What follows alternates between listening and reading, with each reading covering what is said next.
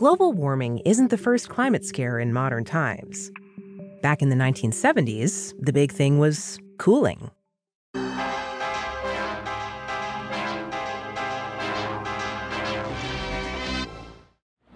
What scientists are telling us now is that the threat of an ice age is not as remote as they once thought. During the lifetime of our grandchildren, Arctic cold and perpetual snow could turn most of the inhabitable portions of our planet into a polar desert. When it comes to climate, there seems to be violent disagreement about everything from whether Arctic ice is vanishing to whether the supposedly settled science around warming was saying the opposite 40 to 50 years ago. So, join me for a climate discussion next, this crystal ball video on the 1970s cooling scare. Fact or fiction? Many people remember the headlines and pictures from the 1970s warning about a coming ice age, and often bring them up to cast doubt on present-day alarmism about warming. Others respond, yes, there were a few people who were worried about it, and a few lurid TV specials, like the one with Leonard Nimoy. But on the whole, they say, everybody knew about man-made warming even back then, and the level of agreement on warming today vastly exceeds that on cooling back then.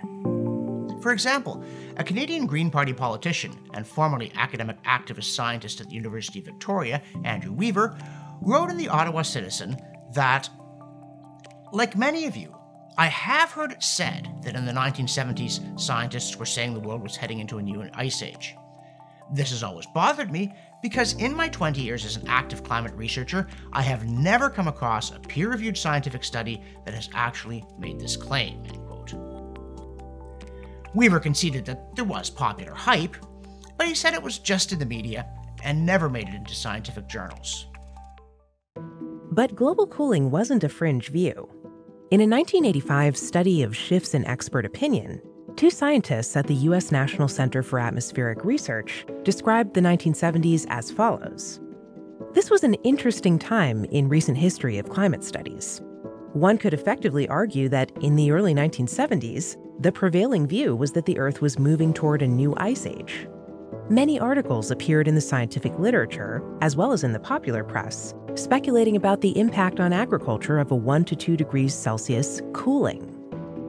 As Alex Epstein notes in The Moral Case for Fossil Fuels, in 1975, Nature said, "A recent flurry of papers has provided further evidence for the belief that the Earth is cooling. There now seems to be little doubt that changes over the past few years are more than a minor statistical fluctuation." A flurry of papers. So, they were talking about the scientific literature, not just the popular press. Interestingly, that same year, Epstein also says, the American Meteorological Society announced that this cooling would increase extreme weather. Got that? Today, the experts say warming will increase extreme weather, and back then, they said that cooling would increase extreme weather. There's no winning with these people. Even if a lot of the discussion was in the popular press, it happened so often and for so long that it must have been drawing on something, including scientific research and data. In his book, Global Warning: Trials of an Unsettled Science, author David Solway presents numerous examples.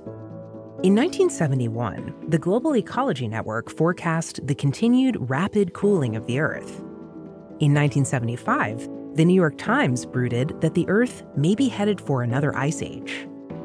In the March 1975 issue of Science, we were informed that the approach of a full-blown 10,000-year ice age was a real possibility. And in the July 1975 issue of National Wildlife, C.C. Wallen of the World Meteorological Organization warned that the cooling since 1940 has been large enough and consistent enough that it will not soon be reversed. Kenneth Watt, an ecologist at UC Davis in California and a key leader of the early environmental movement, declared on Earth Day 1970, quote, "The world has been chilling sharply for about 20 years. If present trends continue, the world will be about 4 degrees colder for the global mean temperature in 1990, but 11 degrees colder in the year 2000. This is about twice what it would take to put us into an ice age." And popular books took both sides. from Nigel Calder's The Weather Machine and the Threat of Ice, 1974, to Howard A. Wilcox's Hothouse Earth, 1975, and Lowell Ponty's The Cooling, 1976. One of the most prominent scientists who worried that the mid-20th century downward trend might continue, even accelerate, with dangerous consequences for the planet, was the late Dr. Reid Bryson, who founded the Center for Climatic Research at the University of Wisconsin-Madison in 1962. Looking at the apparent downward trend in global temperature since the 1940s, Bryson concluded that the Earth was cooling, and he thought humans were affecting temperature in two ways. One was particulate matter pollution from human industrial activity, which causes cooling, and the other was CO2 emissions, which cause warming.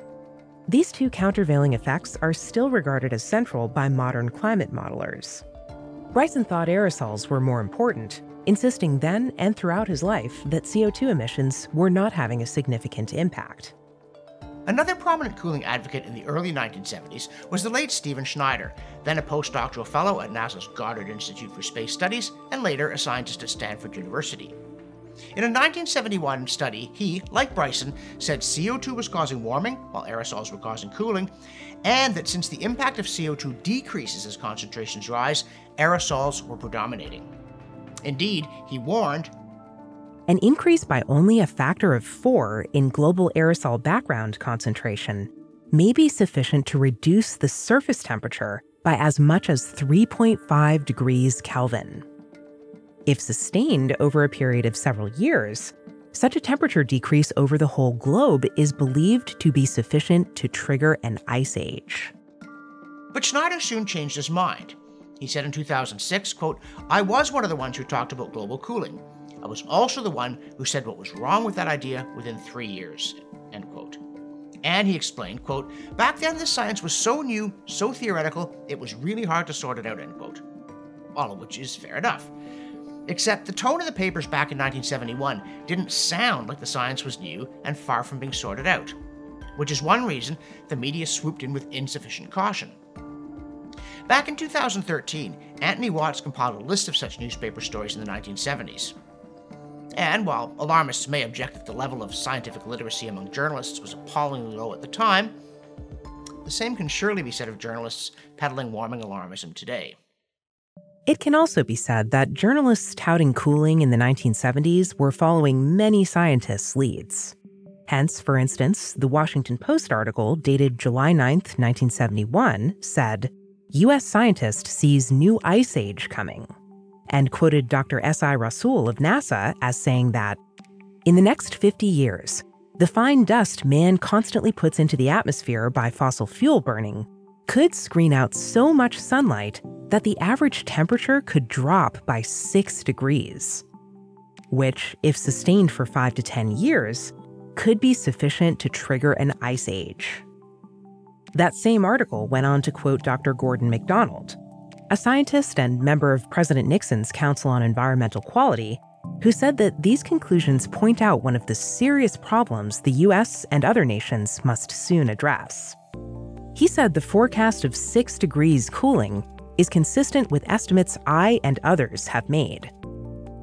And around the same time, Dr. Earl Barrett of the National Oceanic and Atmospheric Administration published a study warning that increased particulate pollution could give rise to a general cooling of serious magnitude.